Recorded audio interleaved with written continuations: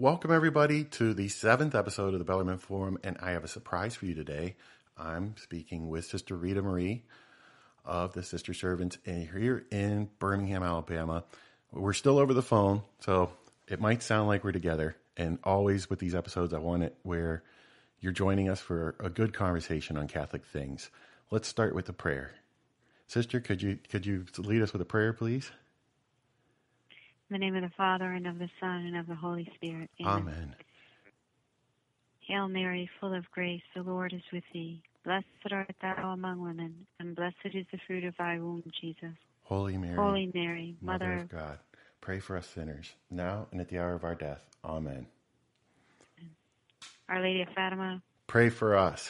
Pray for us. Awesome. Saint Jacinta and Francisco, pray for us too. Yeah, that's so true. Yes. I never, they canonize. I don't even think to invoke them, but thank you, Sister. Well, I briefly said your name to our audience. You are Sister Rita Marie, and I always refer to it as Casa Maria, but you're with the Sister Servants. And tell everybody a little bit about your order. And I know you guys give retreats, but I'll let you say the good stuff because I enjoy that you guys are right here so close to me. Well, my name is Sister Rita Marie. I'm from the Sister Servants of the Eternal Word. We're just a few minutes down from EWTN, and our apostolate, the work we do for the church, is catechesis and retreats. And we take the quote from St. Paul to teach spiritual things spiritually. So in the context of a retreat, we delve into some aspect of our Catholic faith and try to interiorize it, make it part of our spiritual life and our life of living the faith.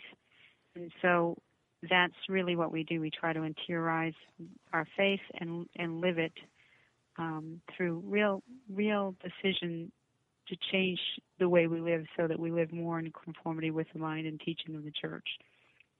And so that's really the work that we do. We do also do conferences on different aspects of the faith, and we also do some catechesis in a local school in Birmingham.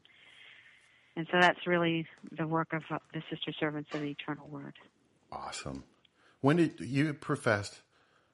Maybe we'll save that for the end. Let's just jump right into the meat, because here we are. I still get, I think I don't really know where we ever got the tradition of celebrating 100 years of everything. But for us this year, here we are, 100 years since Fatima, and you have a great love of Fatima, I could tell, and you've studied so much of it, and you've been giving so many talks on it. That's where we're going to go. That's where we're going to go with our audience. But I want to ask you, for us little people, for average Catholic in the pew, average guy that's got his kids in school, wife's at home, and he's struggling to pay bills, what does Fatima mean for him? What's he supposed to get out of that? Well, first of all, it's the first message of Fatima is the need for a deeper conformity with our life in Christ, and a real devotion, an authentic devotion to His Holy Mother, especially the Immaculate Heart of Mary. St. Augustine taught in the 4th century that Mary conceived Jesus in her heart before she conceived him in her womb. Mm-hmm. That first and foremost, she willed the incarnation after the invitation of the Holy Spirit and of God to have Christ come into her womb. Before that, she was prepared to receive him because she had received him already into her heart. And so the message of Fatima is really about promoting devotion to the Immaculate Heart of Mary, and also to make reparation to the Immaculate Heart of Mary, because a lot of people have this misconception that if you have devotion to Mary, you're taking away from devotion to Jesus, or you're not loving Jesus the way you should love Jesus because Mary's getting in the way. And one of the reasons why our Lord has asked that we make reparation to the Immaculate Heart of Mary is because Mary's heart was always set on God. In the Gospel, when she talks to the people at the wedding feast of Cana, all she says is, "Do whatever he tells you." Yeah. And she's only going to lead us to Jesus. And when Christ was bringing priests into the world through his incarnation, death, and resurrection, he came to us first through the Immaculate Heart of Mary, and then into her womb. And so if we want to get close to Jesus, we need to enter into him through the Immaculate Heart of Mary, as he came to us through her Immaculate Heart. And so the first thing we want to do is have devotion to the Immaculate Heart of Mary. And then there are specifics about that. Initially, in the first apparitions, it's about devotion to the Holy Eucharist, really, to the Holy Eucharist, beginning with acts of faith, hope, and love. The angel teaches them the very simple acts of faith, hope, and love. I believe, I adore, I hope, and I love you. And then the prayer goes on to say, I ask pardon for those who do not believe, do not adore, do not hope, and do not love you. And so the first thing we want to do is, in an unbelieving world, what does a believer do? A believer lives the faith he professes. That's what an act of faith means. I profess to believe, and I'm going to act according to that belief. Then there's adoration. Saint Catherine of Siena said that when the Heavenly Father asked the Heavenly Father who he was, he said, I am he who is, and you are she who is not. He is God, from whom all things come. Everything I have is from him. Everything I have needs to go back to him. So adoration of God. God is he who is, and I am she who is not. Humility. Humility is vital to any kind of serious relationship with God. Then hope. We trust in God's providence, in his goodwill, and his always willing the good for us, and his power to attain the good he wills for us. He not only always wills our good, he always has the power to attain the good he wills for us. And then love. Because he's always loving me, always willing what's good for me, I give him all my love, and always will what's good for him. And what's good for him is that he be loved and adored and worshipped and proclaimed to the whole world. Yes. And then in an unbelieving world, what does a believer do? The believer intercedes for the unbeliever. I ask pardon. I ask that you forgive those who do not believe, do not adore, do not hope, and do not love you. So it's the beginning of the message is faith, hope, and love, and intercession for the conversion of sinners. Then the second apparition of the angel is really about offering Eucharistic adoration for the conversion of sinners. It says, in reparation and for the conversion of sinners. In the message, the angel gives a prayer, and the prayer is, my God, I believe, I adore, O most Holy Trinity, Father, Son, and Holy Spirit, I adore you profoundly, and I offer you the most precious body, blood, soul, and divinity of Jesus Christ, present in all the tabernacles of the world. That's why it's an adoration. Oh, yeah. In reparation for the outrages, sacrileges, and indifferences with which he is offended. So we're offering our adoration of the Blessed Sacrament as an act of reparation and also intercession for the conversion of sinners. Now, Sister, let me pause you for a second. Yeah. In 1917, there wasn't the problem we see today where, when I was a kid, I went to St. Catherine of Siena grade school, by the way. And over the years, I heard things from people. It's that the Eucharist was just a symbol. It's a symbol of community, or it's this or that. That wasn't happening yet, was it? So this was ahead of. Well, I mean, this is prophetic, but it's also to some extent that the angel was asking us to pray for that. Means that it was at least in seminal form at that time. There were people at that time who didn't honor the Blessed Sacrament as the Blessed Sacrament should be honored, worship the Blessed Sacrament as the Blessed Sacrament should be worshipped. It says outrages, sacrileges, and indifferences. Portugal at the time of the apparitions was in a very big crisis of faith. People don't know that because they see these little shepherds in a field and the Mother of God's appearing to them, so they're thinking that it was an idyllic time in the history of Portugal. It was a very bad time in the history of Portugal. At that time, it was in the midst of World War I, and subsequent to World War I, there was this movement called the anarchist movement, and in this movement, they were against government. They were especially against monarchies. And the reason why that was because monarchies primarily governed in Europe. Mm. And they specifically had an antagonism towards Catholic monarchies. They advocated violence. They advocated violence, and also they advocated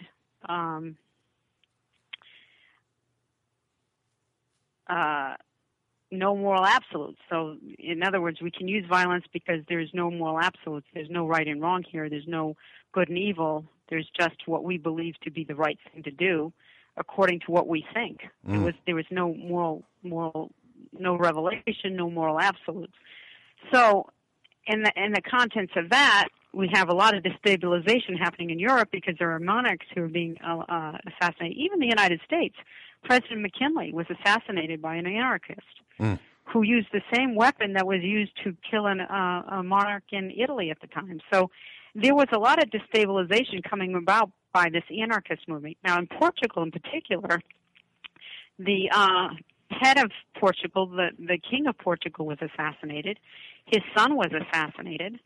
And his younger son was only 18 years old, and he was ascended to the throne of Portugal, but was actually, they started having revolutions in Portugal. And these were through the machinations of Freemasonry in Portugal at the time. Mm-hmm. From the years 1910 to 1926, they had 16 different revolutions.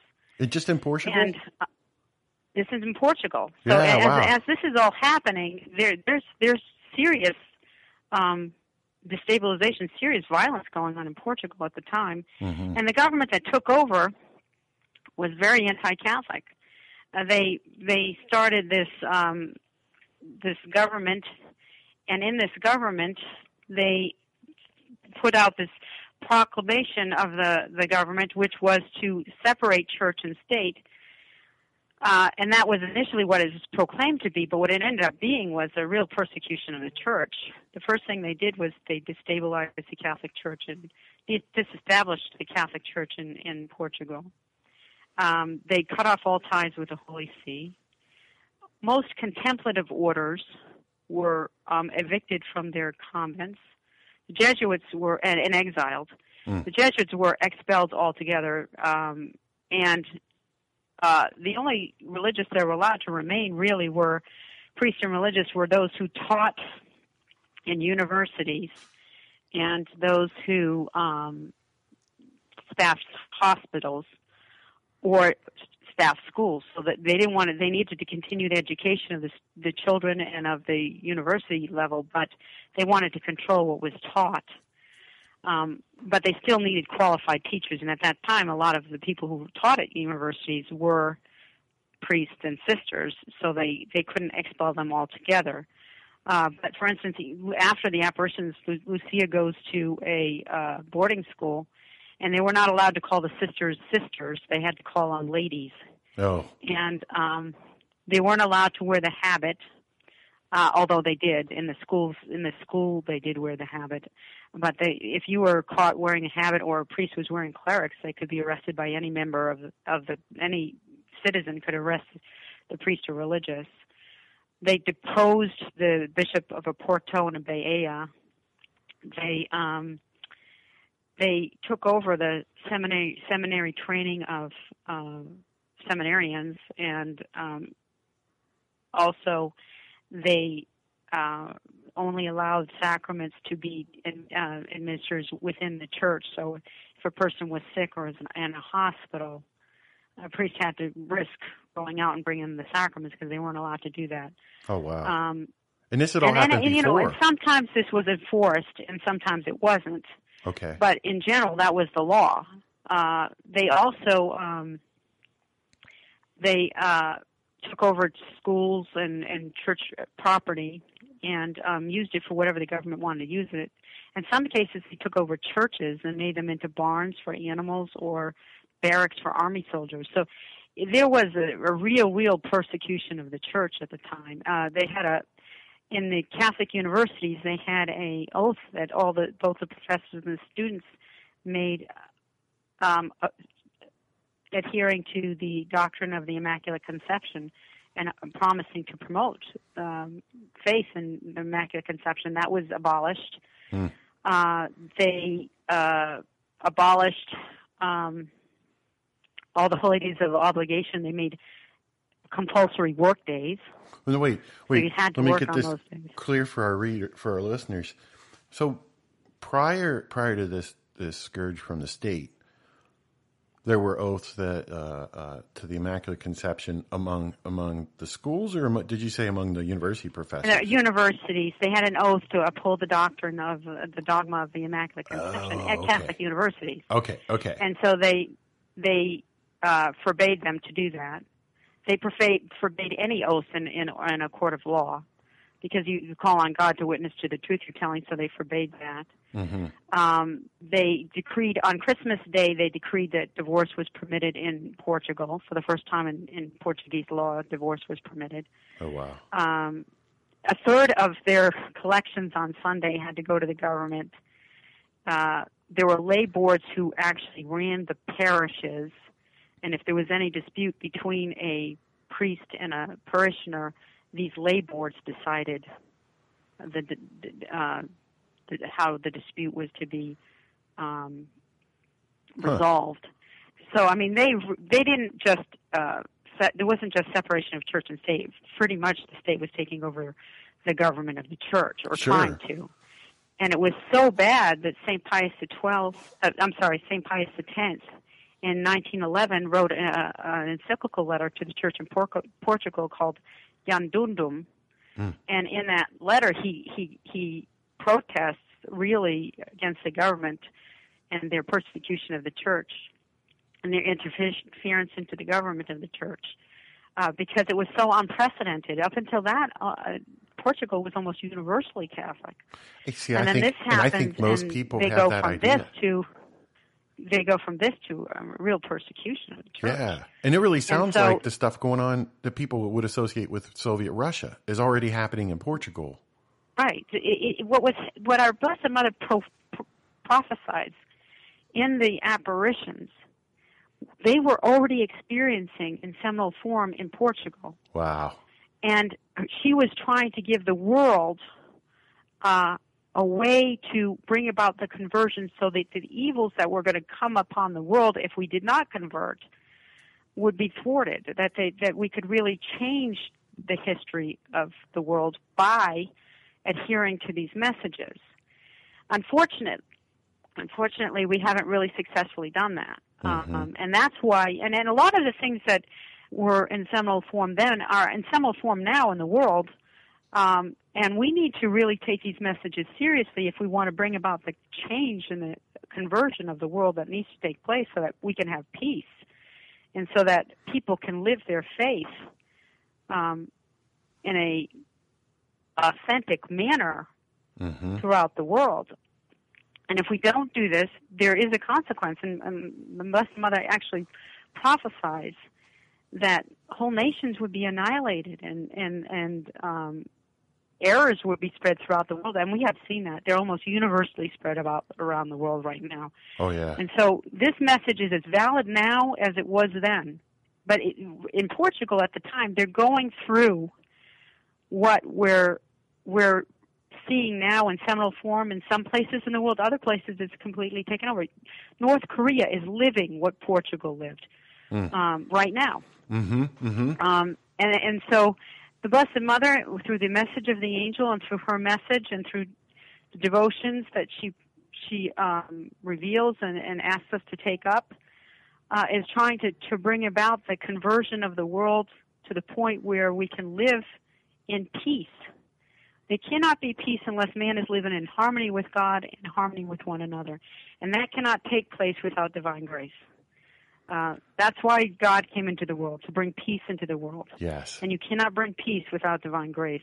And if we're thwarting the ability to receive divine grace through a lack of prayer, through a lack of penance, through a lack of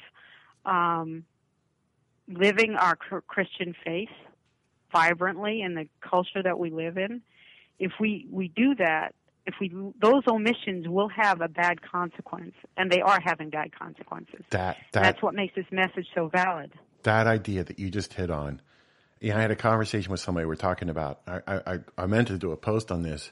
Yesterday we celebrated Our Lady of Victory, Lepanto, and back in 1571, trade and commerce of the world and communication of the world happened over the Mediterranean, which the Ottoman Empire controlled, and rowboats. We should call them galley boats. It was the last major naval battle where the major engine for the boat was rowing. I think yesterday, and exactly what you just said.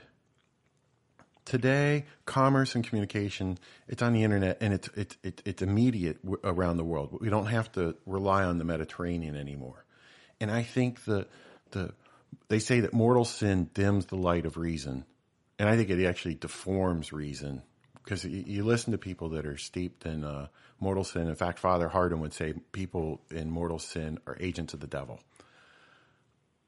It's all over. And so you're the idea that you can just be some kind of neutral, benign individual that has no impact on the world, it's just not true. Yeah. We're going to have an effect either for the good or for evil, but we will have an effect in this world. We have to choose which side we're going to take. Exactly. Well, I think that idea right there, the two standards, of the St. Ignatius, pick a side. There's only two sides. People today think, right, well, all these sides, they all lead to God anyway. Right. No matter which way we go in this, it seems like there's errors that will confront us among people right. today. And that's almost why I say today, I almost wonder if the Ottoman Empire isn't just the kingdom of hell, and the Mediterranean and the boat fight is just talking with people. Because you even listen to the justification they give for a number of perversities today, where they say, well, what happens in my bedroom doesn't affect anybody else.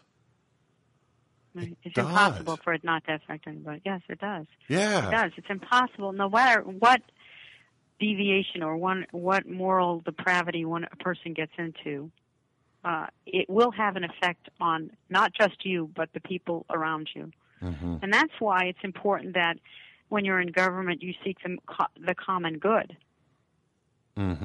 of the people, and you have a clear understanding of what that consists of. Because if you don't, then you make all kinds of decisions that are contrary to the common good in order to placate people who have moral depravity or moral immorality. They want to live immorality and make that the norm. And whenever we make immorality the norm, then we get more degraded and we do more cruel and vicious things to one another. And that's really playing itself out right now. Oh, yes. Very cruel and vicious things are happening in the world today because we are not holding a standard of what is morally good and what's morally evil and what can be accepted and what can't be accepted. We're just accepting, saying everything is good and there is no evil. And when we do that, and the only evil there seems to be is for those bad people who hold for moral absolutes. Mm-hmm. And this goes back to, like I told you, the anarchists, they did not believe in moral absolutes. Yeah. They did believe in using violence, and they did use violence in order to destabilize the governments so that it caused a horrible, horrible world war, killed millions of people. And it changed Europe forever. Now, when I with our audience, I think almost anybody that's listening to Bellarmine Forum is either searching to find the truth, and they're already kind of pretty well catechized, or they're already aware of Freemasonry as an active agent because of the encyclicals of Pius, Leo XIII and others. Mm-hmm. This was being organized through Freemasonry, but in your study of the situation in Portugal, was there a particular reason why they picked Portugal? I mean, it seems to me like for whatever reason they made it so bad in Portugal, and that's almost why our Blessed Mother showed up there, from the way you've described it. Yes. Why they specifically picked out Portugal? Maybe primarily because it was universally Catholic. Mm. Because it was a stronghold of the Church for centuries. One of the things Pope Pius X says is, he says, it's almost universally Catholic to to put these persecutions into effect in a country that's universally Catholic. Now, and the reason why he's talking about it is because they're saying to run a government without religion. And he said, but the country is religious. It has a religious tradition, and it's been universally Christian. So why are we all of a sudden wanting to impose on this country a country without religion when it's always been a religious country? And I want to say this. He goes on to explain that, all power to govern comes from God. See, our Lord himself said that when Pontius Pilate says to him, "Do you not know I have power over whether you live or die?" And our Lord says to him, "You would have no power over me had it not been given to you by God." Yes. And so, since it's given to you by God, you have a moral obligation to carry out your responsibilities in conformity to what God says the common good is. Not what I personally feel about it, but what is Revelation told me is the common good of society. And Revelation has been clear. You have to will the good of each individual and everyone in general, and in the whole of society. Mm-hmm. You can't just choose to say, well, I'll support one over the other. No, you have to do both. That's what your obligation as a person who's in government has, to will the good according to what we know God the good is. Otherwise, we go back to the Garden of Eden, and the serpent comes to Eve and says, "Did God say don't do this?" And then she says, "No, God said we can eat of any tree but the tree of the knowledge of good and evil. Yeah. And if we even touch it, we're going to die," which is not what he said. If you eat of it, you will die. Mm-hmm. So it starts exaggerating. And then he says, "Oh, you won't die. You will be like God, knowing good and evil." And what that means is determining for myself what is good and evil. Yes. And as soon as we do that, the devil has control. Because guess what?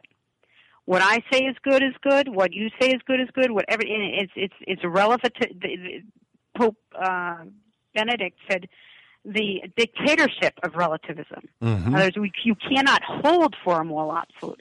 If you hold for a moral absolute, you're in big trouble because you're frustrating other people who do not hold for this moral absolute. So the only people who get persecuted in this are the people who hold for moral absolutes, not for those who don't. That's right. And boy, don't we see it over and over again in today's society here, where just one thing after another. I mean, just yesterday I saw news where pro-life advocates had gone to a coffee shop afterwards. Somehow, just because of the pro-life stuff, they trigger the coffee shop owner, who happens to be a gay man, and he just goes off on them and runs them out. And I thought, how upside down is this?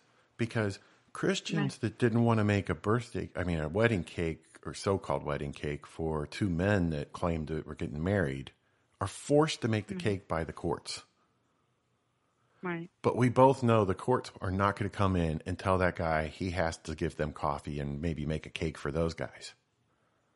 Right. Well, he not only didn't make them coffee, he threw him out of the coffee shop. Yeah. You know what I'm saying? It's the complete intolerance of anybody who holds for moral. And the thing that's wrong with this is when you don't hold for moral absolute, especially in the natural law, that goes against reason. Mm-hmm. So the whole idea that we're going to exalt reason, but now reason's out the window because it goes against what I want. Yes. So if I want it, it's good. And everything I want is good. Huh. Unless I want to live like God wants me to live, and then it's bad.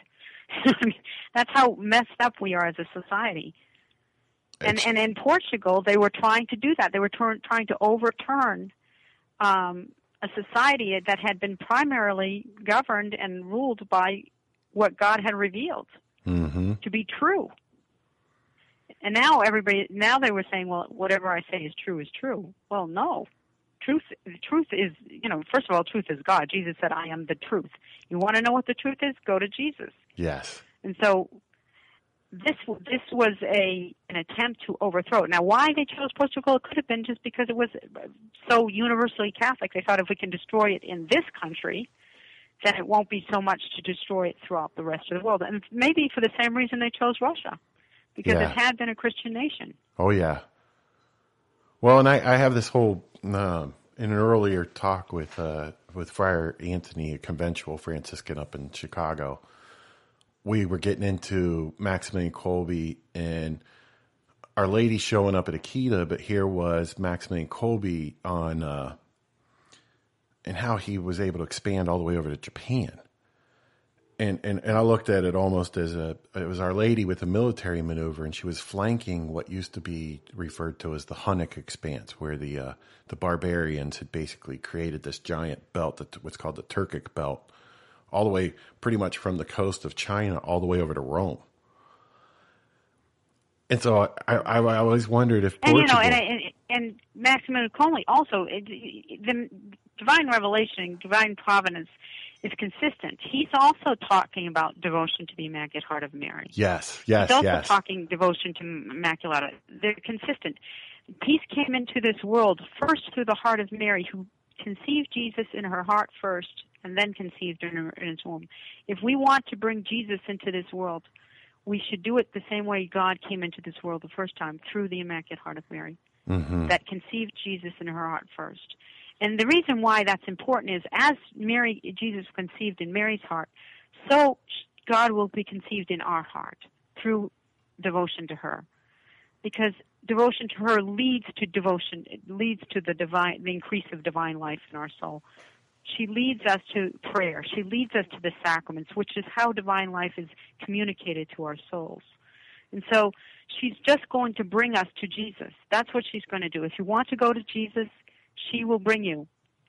And in the apparition, she tells Lucia, because at one point Lucia asked if she and Jacinta and Francisco can go to heaven. And the Blessed Mother said, well, Jacinta and Francisco will go soon, but it will be sometime later. And then she says to the Blessed Mother, I stay here alone. And the Blessed Mother said, no, do you suffer a great deal? My Immaculate Heart will be your refuge and the way that will lead you to God. Awesome. And as it was true for Lucia, it's true for us too. Yes. Oh, yes. Why do you think? I'm going to hit you with a strange question, but I love asking this question. You know, I listen to people and they're like, the vision of hell is just there to scare people. It's hell is a scary place, but kind of against what you've been saying, we're here. We have a world that's trying to create society without anything from God. That's hell, isn't it? Isn't that where hell is? Place without God? Yeah, that's right. Yeah, it's an absence of God, an absence of God's presence, and to some extent. I mean, for anything to exist, God has to be present there because He has to keep it in existence. Mm-hmm. But it's an absence of a friendship with God. Yes. Or absence of a divine, or having the divine life of God within you. That there's an absence. It's almost, in a sense, a non-reality because we are made for God. So when we don't have God in our life, we're no longer living in reality, as we were made to live. But the reason why she showed the vision of hell is because she knew, and specifically in Jacinta's life, that had a profound change in her. From that moment on, there was no sacrifice. Lucia says there was no sacrifice too great for the conversion of sinners and for the salvation of souls. Wow! It led to a heroic virtue in the lives of those young people because they did not want anyone to go there. Lucia said it was such a horrible vision that if they had not been promised they would go to heaven, they would have died of fright. So horrible was hell. Mm-hmm. And they were given that vision as young children because the Mother of God knew that would make an indelible impression upon them, and they would from then on willingly and joyfully sacrifice whatever was necessary for the salvation of souls. Wow. I mean, just the idea that something could be so frightening. And when I contrast it to how people are today, I mean, look at the movies. They try to make the scariest movie they can. They put all of the computer work and artwork they can into creating these unreal places just because people want the little bit of a thrill of being scared a little bit. But then when you bring up something that actually is scary and try to tell them how they could avoid it, they don't want to hear it. Right. Well, ultimately, one of the things that the devil uses is the denial of the existence of hell. There's two extremes here. There's one is it doesn't ever exist. This is a figment of people's imaginations. You know, this is just scare tactic to make you conform to a moral code. That's what they would say. Yeah. And then there's the other one that says, well, there is a hell, but nobody goes there because God is so good. We could talk for hours on that one and how it comes up. I mean, I can't stand that when people are like, well, and then you have these other people that say, well, because of the great mercy of God at the end of the time, he's just going to let everybody out anyway, and he'll just get fewer cookies at the table than the rest of us. No, it doesn't work like that. No, and the thing is, it's not that God wants anybody to go to hell. It's just that he has put into the human heart a desire for truth, beauty, and goodness. But if we reject that, then we have to accept the consequences of doing that. Mm-hmm. There are consequences to rejection of truth, beauty, and goodness. There are, and they're bad. Yes. It's an absence of goodness. It's an absence of truth. It's an absence of beauty. You withdraw yourself from that. And you can get yourself to the point, and that's what sin does. Habitual moral sin does, where you don't even want the good anymore. That's probably the worst. You don't have a taste for it. You don't have a desire for it. You don't have a love for it anymore because so dim their hearts. And I should say for love for Him, because God is the source of all truth, beauty, and goodness. You lose your desire for God, and your love for God. The traditional pictures is you're closing the door of hell from the inside, not from the outside. You are put in hell by what you do, but you choose that. Mm-hmm. You've made the decision against what is true beauty, true and beautiful and good, and you've chosen the other, and it's tragic. And the sad thing is we're in this, and this is why this message is so important. We have the opportunity to change not only that direction in our own lives, but in the lives of others by embracing what Jesus said: "Deny yourself, take up your cross, and follow me."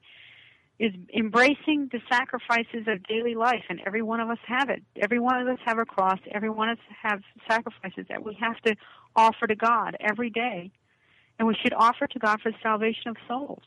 Oh, yeah. And then we can go to the next step in making voluntary sacrifices. And all of that is in conformity with what the Second Vatican Council teaches, the common priesthood of the faithful. Mm-hmm. Every person who's baptized is supposed to be making spiritual sacrifices to God. And that is really encapsulated in the offertory of the Mass. At that moment, we give ourselves and we give the concrete things that make up our daily life to God.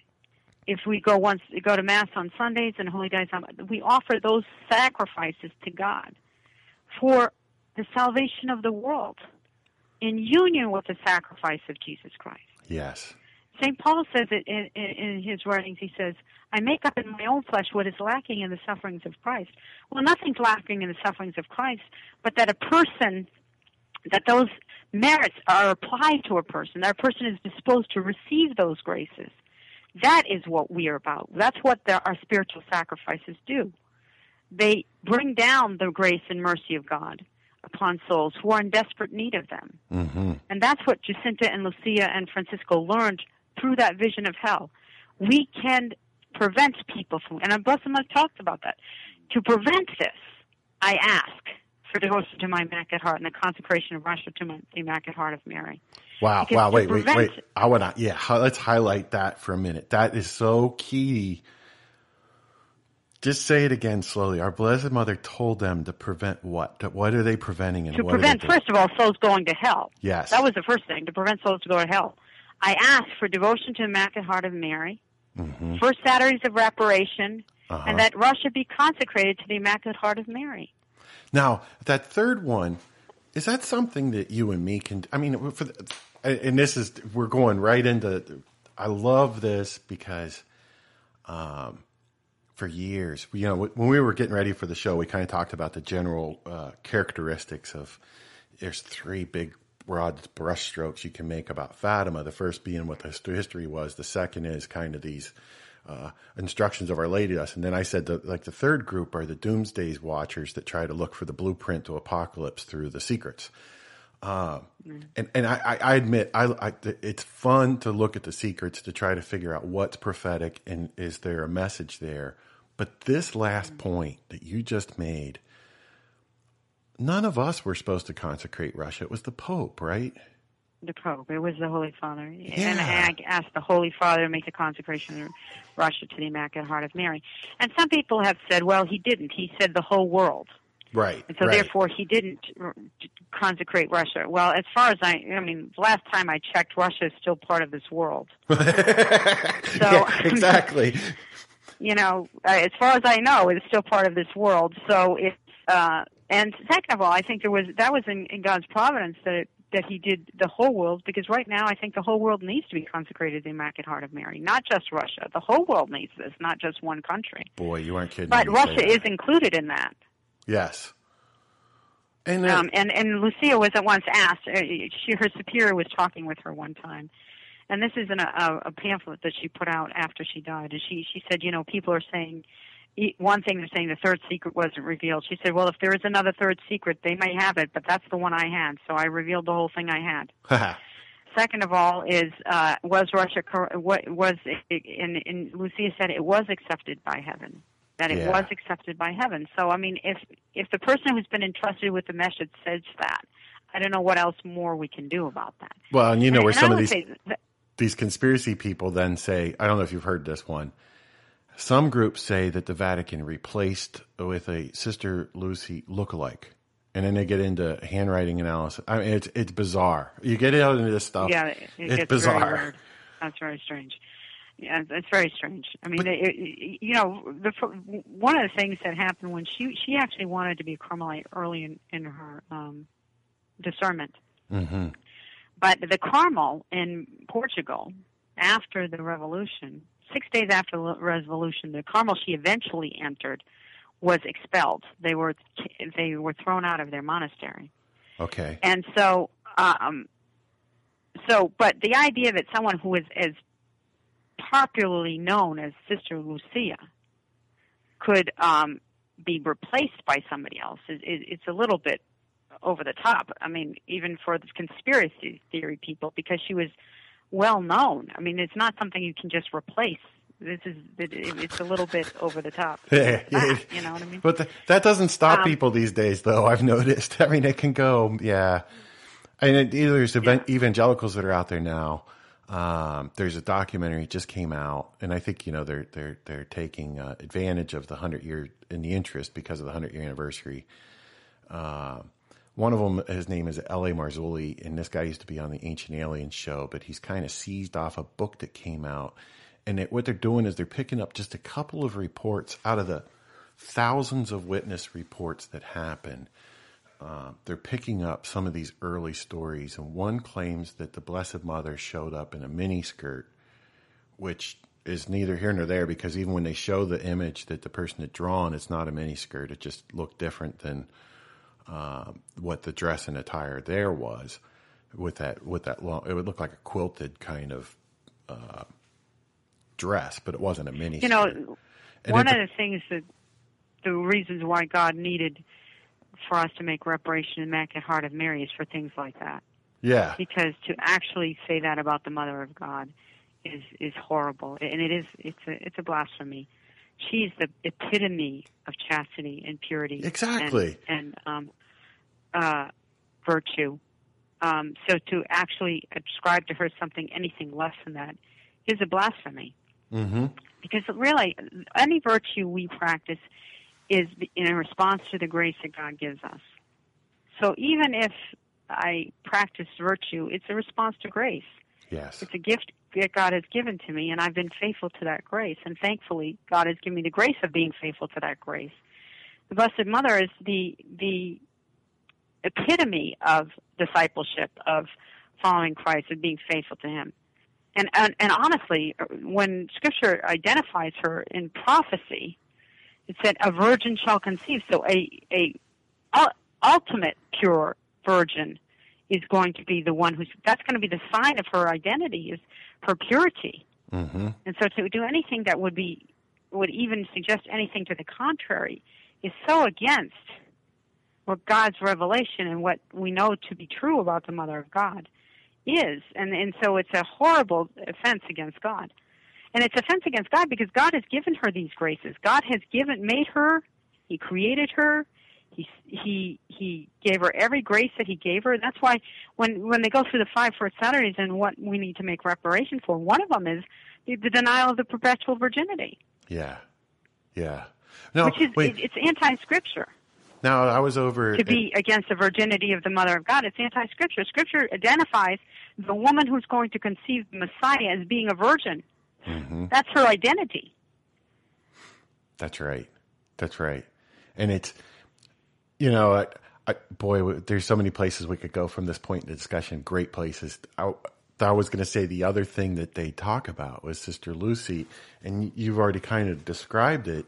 But when you talk to modern people who don't know this history about Portugal or even the suppression of the various rites, one guy said that the Vatican came. This is at L.A. Marzulli, and this is how they describe why you don't hear the rest of these other reports. They never tell the real truth here, but they try to paint this image that after she had gotten the things, at some point later on, she joined an order, and then a Jesuit came and sequestered her to another country and made her take a vow of silence. I thought, this is just bizarre.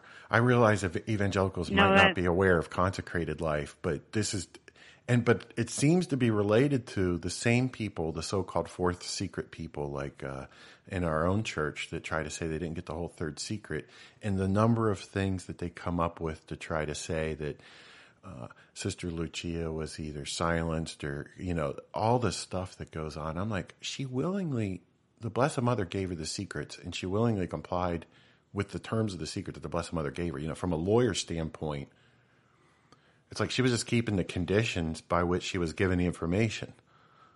The Pope didn't come in and tell her to do it. Nobody else came in and told her to do it. She was just doing what the Blessed Mother asked her. Right. And also I want to say about that, there's a new book out. It's a biography put out by the Sisters of Coimbra, which Sister Lucia entered later in life. She entered the Dorothean nuns first, and then she transferred to Carmel. And these are from the Sisters of Carmel, and what she told them. And all of this, her experience as a Dorothean nun and why she went to Spain. For instance, I'll give you an example. The reason she had actually wanted to enter Carmel, she was actually wanting to learn French so she could enter the Carmel in Lisieux. Wow. But what happened was, in order to go to Lisieux, she would have to get a passport, and there was no way that she could anonymously enter that community because everybody would have known Lucia from Fatima has entered the Carmel in Lisieux, and she wouldn't have their privacy there. Oh, yeah. So the Dorothean superior convinced her that she could go to Spain, enter the Dorothean sisters. If, after she's there, she wanted to enter Carmelite monastery, there are many Carmelite monasteries in Spain she could enter, or the sisters could teach her French and she could go to Lisieux.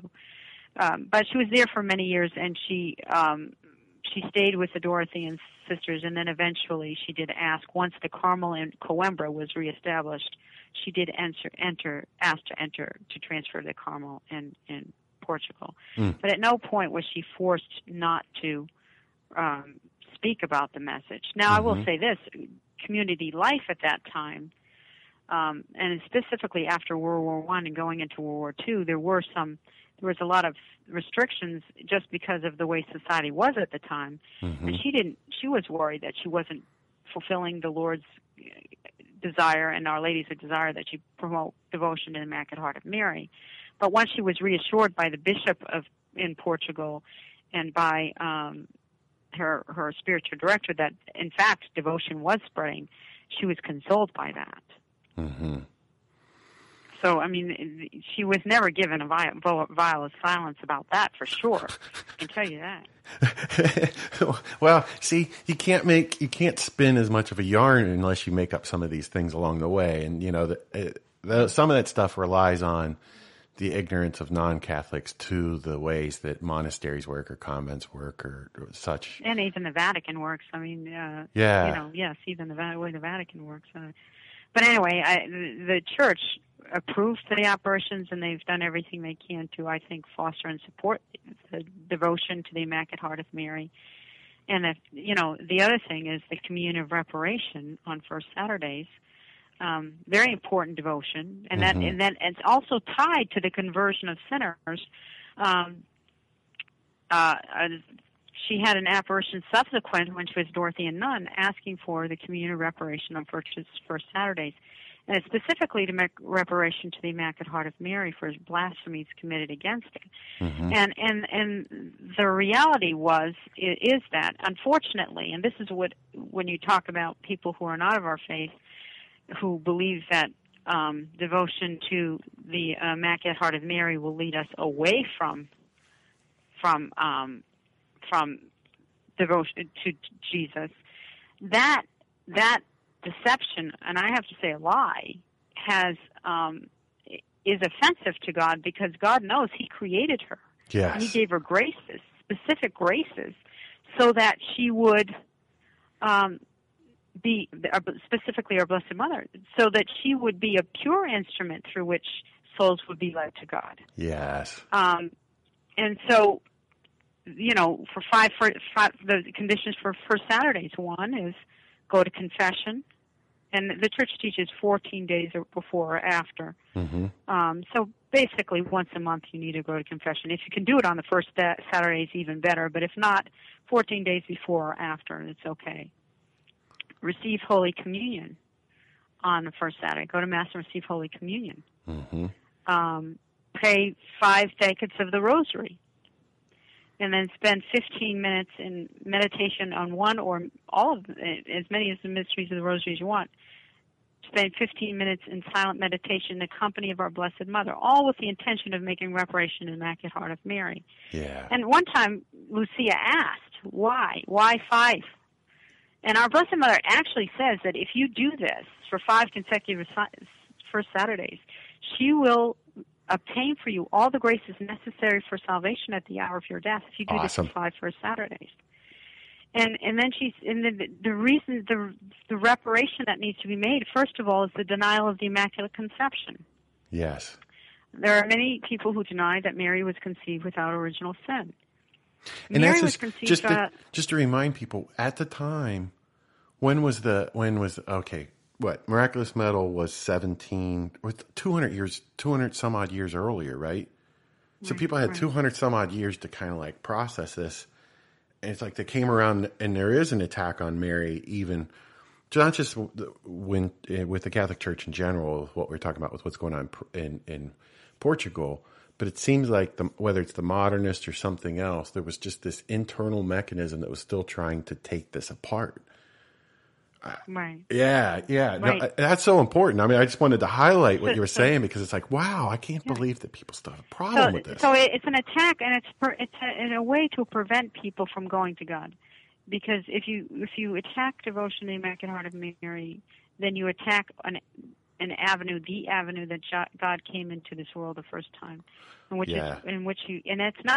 it's not something closed as soon as the incarnation happened. No, that avenue is perpetually open forever, and it's an avenue through which we go to God.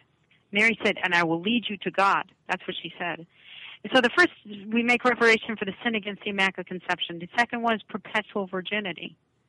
There are many people, because they take the scripture that said the brothers of Jesus in scripture, they take that out of context and say that she was not a perpetual virgin. But objectively, what scripture says identify the mother of the Messiah as being a virgin. Yes. That is her identity. That's how you know this is the mother of the Messiah. She will be a virgin. A virgin will conceive. And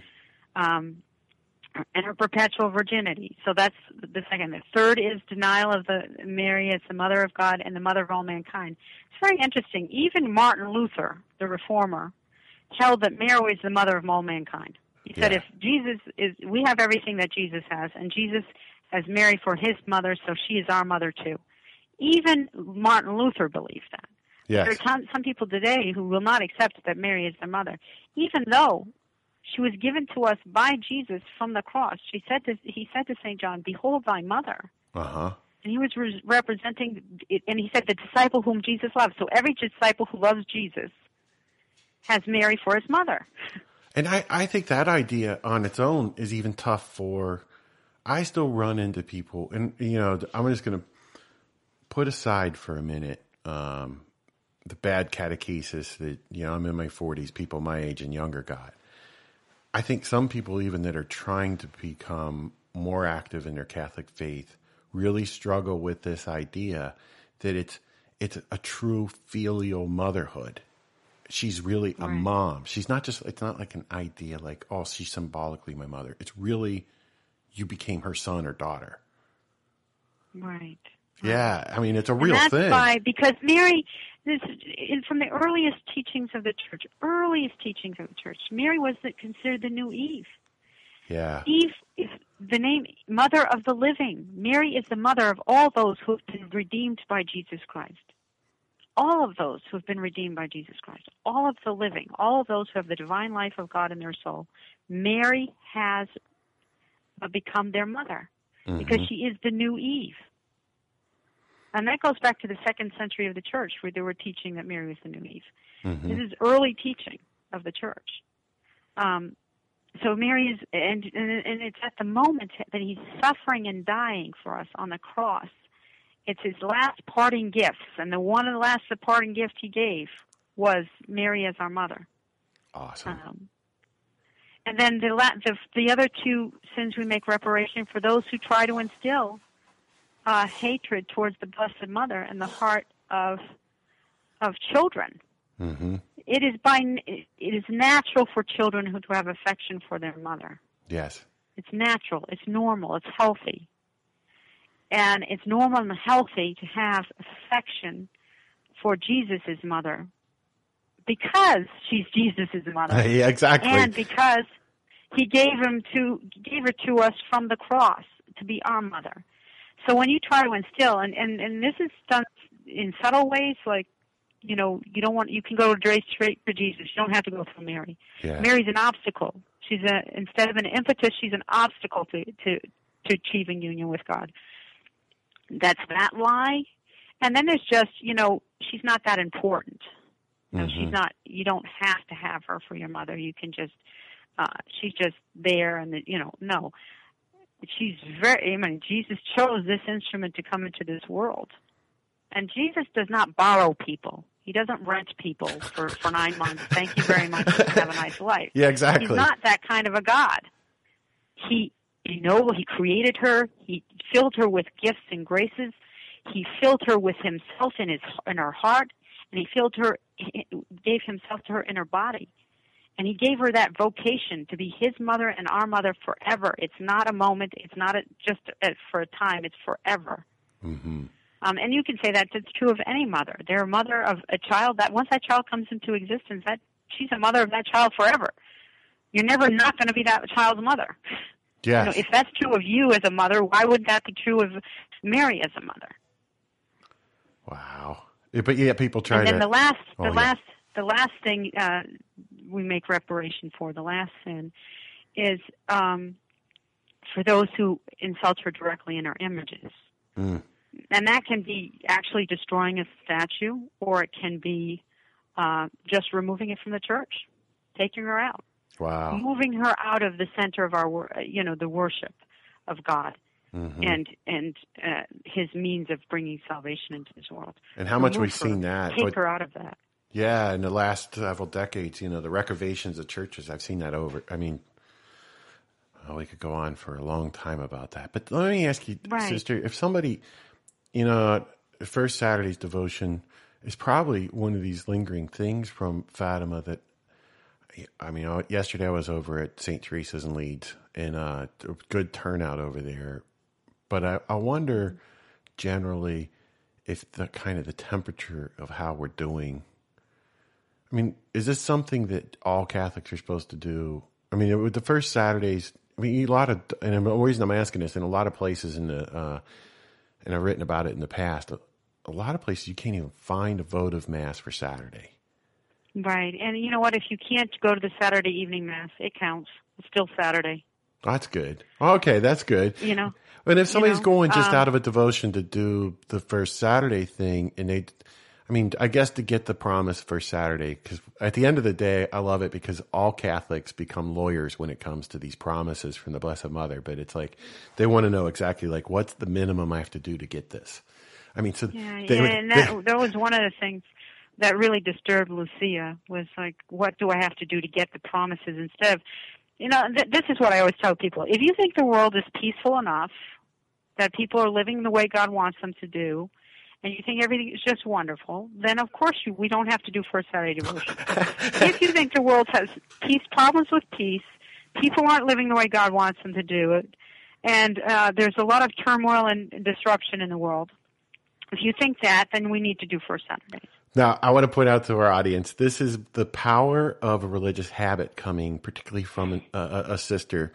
The way you just stated that, sister, is awesome, because you didn't really tell anybody to do anything. But I just love it. If you think everybody's look around, living, open your eyes and see, go out the front door and see what's going on. Are you happy with the way things are? Yeah. If you're happy, then, I don't know about you, but from what I'm hearing, we could seriously have a nuclear war at any moment.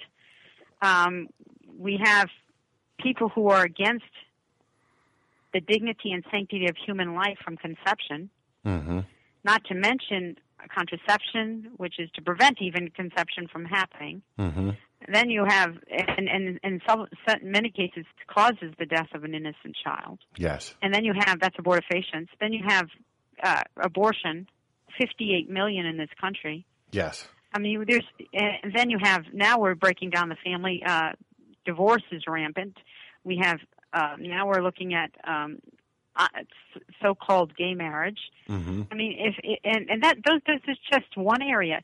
Dishonesty in business, Oh, I like to call this the age of fraud, because it's right. You understand what I'm saying? There's so much disobedience to God's will. Not to mention, not going to worship God on Sundays, not giving your life to God, not serving God. One of the things we're given at baptism, by virtue of our baptism, we're called to worship and serve God. That's what we're called. That's our vocation to holiness, is worship and serving God. And some people don't attend, they don't participate in Mass. And then even when people do it, they do it out of a sense of obligation, not of a sense of real love for God and wanting to be in God's presence and to increase God's presence in their life. That's the part that's sad to me. That you have a God who's a person. And I bring this point up even to the first episode, or things I've written over the years. And a lot of this is, I'm a creature of kind of who I was around. Father Hardin impressed a lot of this on me.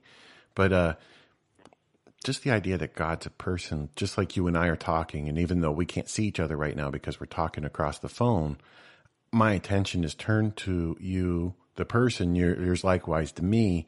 But somehow when they come to talk to God, even though he's not present, they're not thinking there's a person they're talking to. Their heart doesn't turn its attention to this person that's there. They just see it as some kind of like idea, almost like, the way I've described it before is God's like this idea they put in the shoebox in the closet, and until they need him, he stays there. They never think. It's kind of like this, this is just one more responsibility, instead of, when you love someone, you want to be with that person. It's not like a burden. You're grateful for the opportunity to be with that person. You're happy to be with that person. Yeah. And it's in the Holy Eucharist, our Lord says, on the night he instituted the Holy Eucharist, I have longed to share this meal with you. And what did he want? He wanted to be with us. He wanted to remain with us. Yeah. So much does he want to be with us. So someone who loves you that much and wants to be with you. And I always say this about Holy Communion. It's like it's your own divine audience. God comes to you as if no other person in the whole world exists. That's how much he loves you. Yeah. As if there was no other person in the whole world. And it is an infallible proof of his love. He wants to be with you. Yes. That's how much he wants to be with you. He created a way that he could come to you personally, as if no other person existed. That's how much he loves you. It's an infallible proof of his love for you. And if someone loves you that much, if you have any sense at all, you want to get to know that person and love him more because he loves you so much. Yeah. And Our Lady, Our Lady, I mean, the saints say it over and over again. And then I've heard it, stated in an inverse manner. They say, well, there's no saint in heaven that does not have a devotion to the Blessed Mother. But I've heard others say the that, people say that. I don't have to have devotion to Mary. I can just have a devotion to Jesus. I feel like saying, okay, name the saint. yeah, exactly. Name them. Well, because there isn't one. Who do you know is in heaven who never had devotion to the Mother of God? I don't know of anybody who didn't. Yeah, exactly. I mean, even among the apostles, they were devoted to her.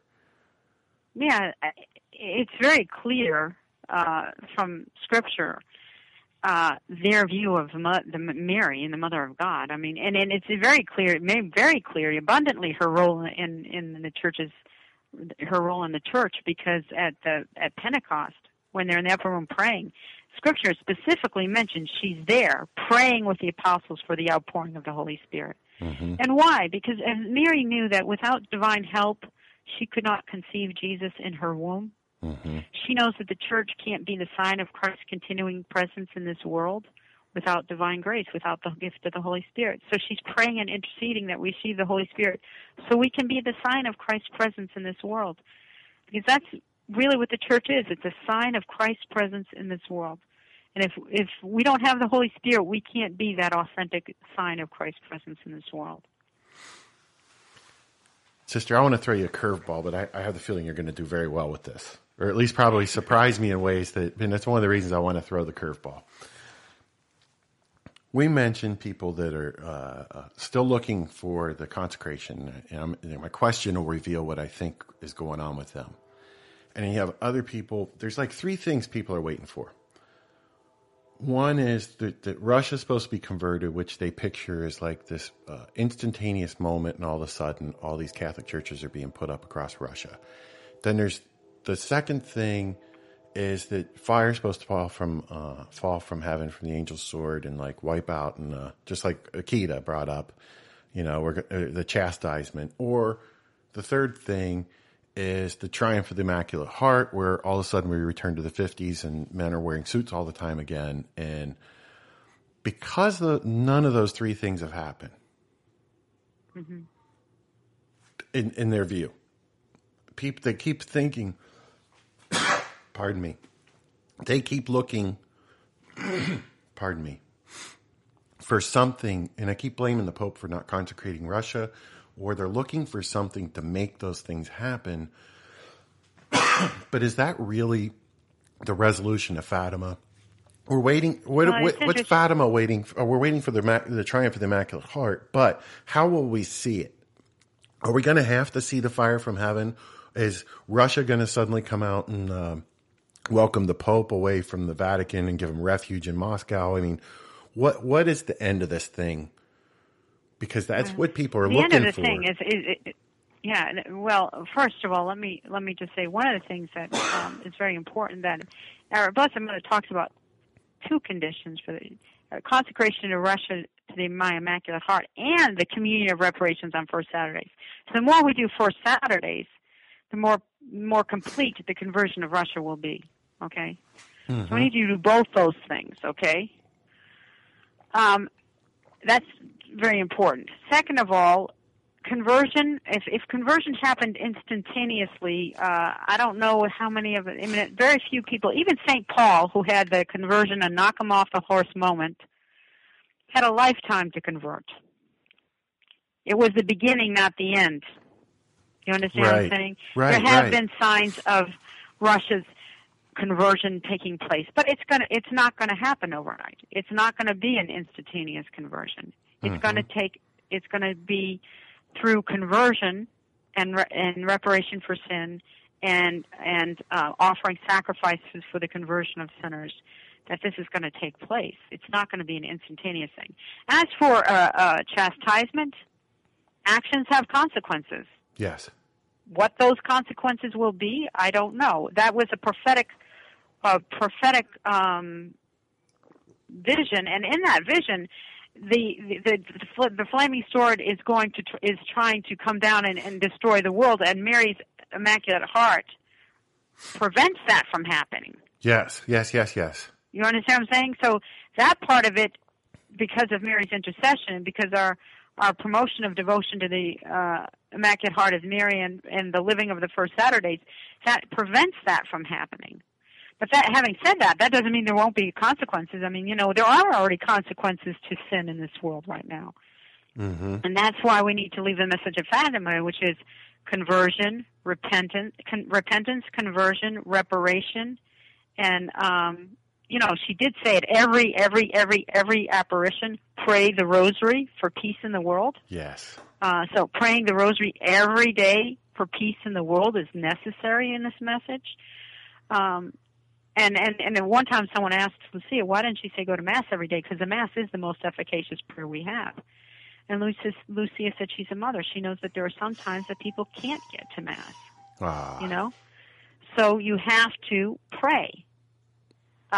And to pray the rosary, which is really the prayer of the gospel. It's the life, death, and resurrection of our Lord. That's what the rosary is. It's the prayer of the gospel. It's praying the gospel every day. And the secret to the rosary is the prayer at the end of it when we say that we may imitate what they contain and obtain what they promise. Yes. These mysteries. We imitate what they contain and we obtain what they promise. And so that's the importance and the power of the rosary. That we bring the life, death, and resurrection into our mind and heart, and we live that in our life. And that's what we're asking for through the prayer of the rosary. And that's why the rosary, and through the intercession of our Blessed Mother, we're praying to Mary to make these mysteries part of our life, that we too may live the gospel. And so that's the power of the rosary. And that's one very, very important thing our Blessed Mother said. For peace in the world, pray the rosary every day. Pray the rosary every day. She said at every apparition to Lucia, pray the rosary every day. So that's also a very important part of this. I forgot, what was the third thing you mentioned? It was you did. You've gone in great directions here. It was just that I think that a lot of people, they set up this concept, and that's why I'm saying it's either they think that, obviously it's the Pope's fault that we haven't seen Russia converted, and they don't know where. And we haven't seen the great triumph of the Immaculate Heart, because I think that they think that the triumph of the Immaculate Heart is going to be like some Judy Garland coming out of the sky, and all of a sudden everybody's men wearing suits again, and we're back in the 50s. Right. So they don't know where this thing ends, and so they keep. I think what happens is you have two responses that people come up with it. On one side of it, they say, well, it's the Pope's fault for not consecrating Russia. And on the other side of it, they try to say, well, it's the fault. They try to blame the Pope either way, instead of saying, we still have work to do and we have to keep offering our own sacrifices. Right. And that's the big thing, the big, very important thing is, the first person who needs to change is me. Yeah. Once I change, then I can pray and intercede and bring about the conversion of other people. And even in the early church, Jesus himself was walking the earth. The whole world didn't convert overnight when he was personally present in this world. That's a good point. He didn't do that instantaneously, and he could have. He's God. He's all powerful. He can do anything he wants. He didn't do it that way. He did it through the conversion of individuals, then communities, then countries, then the world. So individually, you have to convert. The parts of your life that you know are not in conformity with God's will, you need to change. Then you need to pray and intercede for the conversion of those who also are struggling with converting and transforming those parts of their lives that are not in conformity with God's will. Then you need to make reparation for these sins, yours and others, that have offended God and have been blasphemies against the Immaculate Heart of Mary. And then we make the first Saturdays. We pray the daily rosary. We offer at Mass and we make Eucharistic adoration, and we offer our adoration up in reparation for the conversion of sinners. And then, of course, the most important is offering the spiritual sacrifices that we make every day to God at the offertory of the Mass, uniting it with the suffering and sacrifice of Jesus Christ for the salvation of the world. So this is not an instantaneous moment. Yes. Even St. Paul, one of the most dramatic conversions in the history of the world, it began when he got knocked off the horse. It didn't end there. Right. And how much more is it going to be like that? It's like you said, the whole country's, the whole world's affected, this, that, and the other. I think people, they kind of, and I even see it with this 100-year thing where people think, okay, boom, boom, boom, there's this purported vision that, we don't even know that Leo XIII really had that vision where he saw that the devil had only 100 years loosed upon earth to cause havoc. And people think somehow that started with Fatima, thus it's going to end this year. And I kind of shake my head and I'm like, no, if anything, the 100 years is already done and we're just dealing with the muck. This sin that was just piped into the world during that 100 years that is just still mucking everything up. And also the third secret, one of the parts of the vision is about the good being martyred.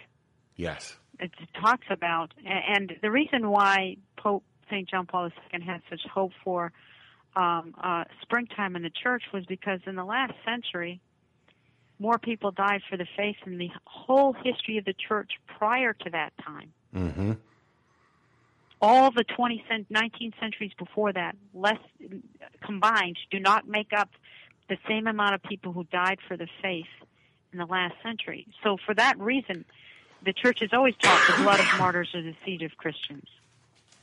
Mm-hmm. But, there's all kinds of martyrdom. There's the martyrdom of, being shot to death for the faith or hung or, dying for the faith. Mm-hmm. Then there's the martyrdom of daily offering of oneself to God and accepting the sufferings and sacrifices that every day asks of us and offering that in union with the Mass for the salvation of the world.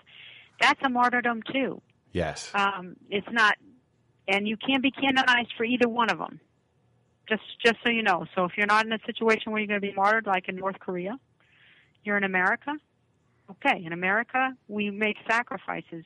We offer the sacrifices of our daily life to God mm-hmm. in union with the sacrifice of Christ on the cross at the offertory of the Mass. We offer that in union with Christ for the salvation of the world. And, wow. and that does have an effect. That does have an effect on the world. It does. Yes. Because I think people often think that, and that's kind of what I was getting at is the idea of the slow grind, the slow improvement, slow grind of our mm-hmm. sufferings leads to the incremental improvements all over the world. Versus, I think everybody wants the Blessed Mother to come down and just change it, which would be great. I mean, I'll be honest, it'd be great if, something did. Sometimes, and I know Mother Angelica had said things like this, sometimes you just do hope for, like, doomsday just to, like, start over.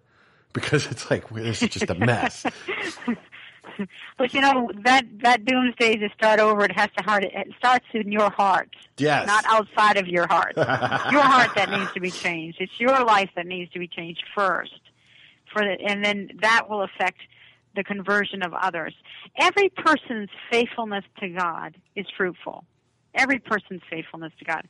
I tell people a lot that we're looking at the tapestry from the wrong side right now. And right now it looks like a jumbled mess. How are we going to make this work? When we die, God will show how He has been weaving the tapestry for our good and for the greater good of the world. Mm-hmm. And we'll see how all these things that seem to not make any sense, didn't seem to be doing any good for anybody, couldn't help anybody, was really helping people. It was really making things better.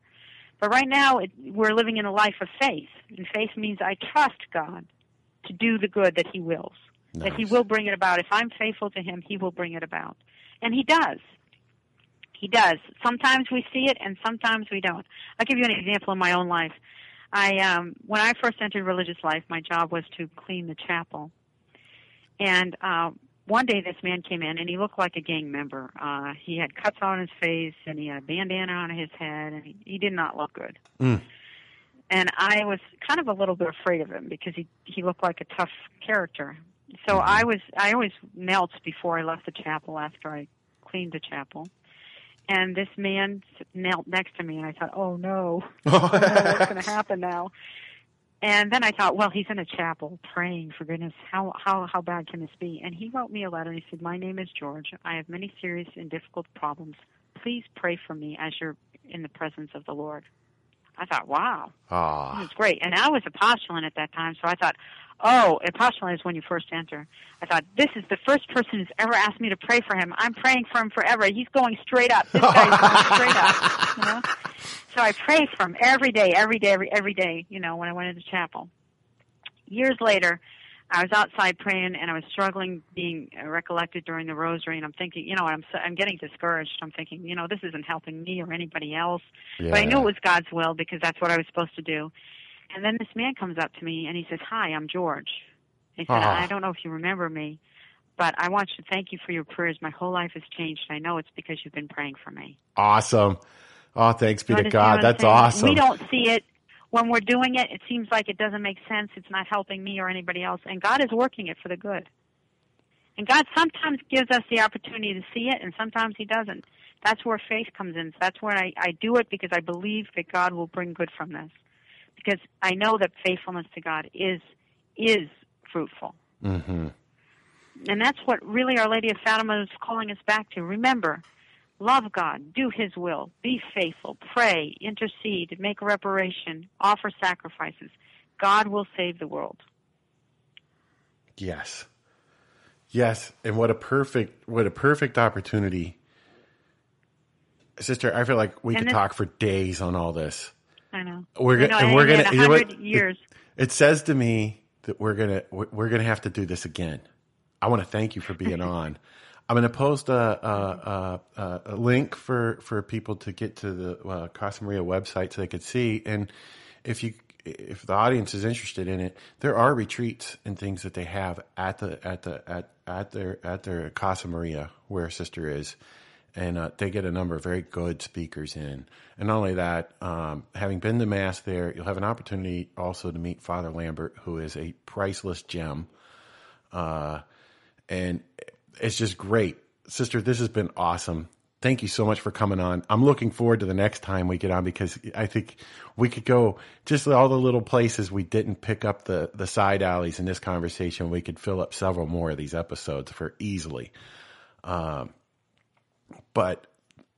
would you please take us out with a prayer, please? Okay.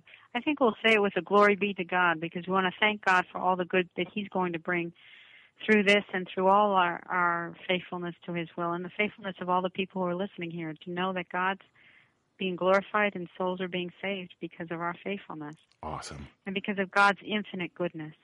Glory be to the Father and to the Son and to the Holy Spirit. As it was in the beginning. As it was in the beginning, is be. Now, and ever shall be. World without end. Amen. Amen. So what's the one thing, if you had one sentence to tell people that they have to do for Fatima, what would it be, Sister? Oh, one sentence. That's a big. Make Mary's Immaculate Heart your refuge, and let her lead you to God. Awesome. Thanks be to God. Thanks be to God. Wow. If you made it this far, you have a taste for heaven, because in heaven, time will not prevent us from continuing such great discussions about the great things of God, His Blessed Mother, His angels, and His saints. For now, though, since we are here, keep praying that we all might get to heaven, where these podcast episodes will be in person and we can keep talking forever. You literally forever. By the way, you have been listening to the Bellarmine Forum podcast, episode 7, with Sister Rita Marie, a sister of the Sister Servants of the Eternal Word here in Birmingham, Alabama. Well, actually in Irondale. I'm your show host, John B. Manos, the president of the Bellarmine Forum. I am very, very, very grateful that you joined us today, that you could sit down and talk about these wonderful things about God. Join us again. We're going to do this again. Production of this podcast episode was underwritten by an anonymous donor that asks you to say your rosary daily. If you would like to underwrite production of the podcast, contact the Bellarmine Forum using a contact form on the website, bellarmineforum.org, or call us on the phone number in the footer of the website. Donations are tax deductible to the maximum extent permitted by law because we are recognized by the IRS as a 501c3 nonprofit, and basically it's a public charity. And we were founded in 1965. Yes, that was a long time ago. On the heels of Vatican II, which everybody has something to say about. We have a lot to say about it. Learn more about that in the near future. As a faithful enclave of the Catholic faith, without all the progressive modernist confusion, things, yes, that means that we really do believe that that is the real presence of the body, blood, soul, and divinity of our Lord in the Blessed Sacrament. As should you, and if you don't, let us know, and I'll personally pray for you and try to help you understand, or look for things on the website that would help explain it. Our producer was born of the Virgin Mary, sits at the right hand of his Father, and will come again to glory to judge the living and the dead. Our executive director made the heavens and the earth, the sun to rule over the day, and the moon to rule over the night. And our technical director is an unnamed angel assigned to us by the producer per show. The Bellarmine Forum is a nonprofit public charity, as I mentioned, and all donations are tax deductible to the maximum extent permitted by the law, which we also need in this temporal world because time and money are things that have to do with this world today. This show is copyrighted by the Bellarmine Forum 2017 to the greater glory of God and the honor of the Blessed Mother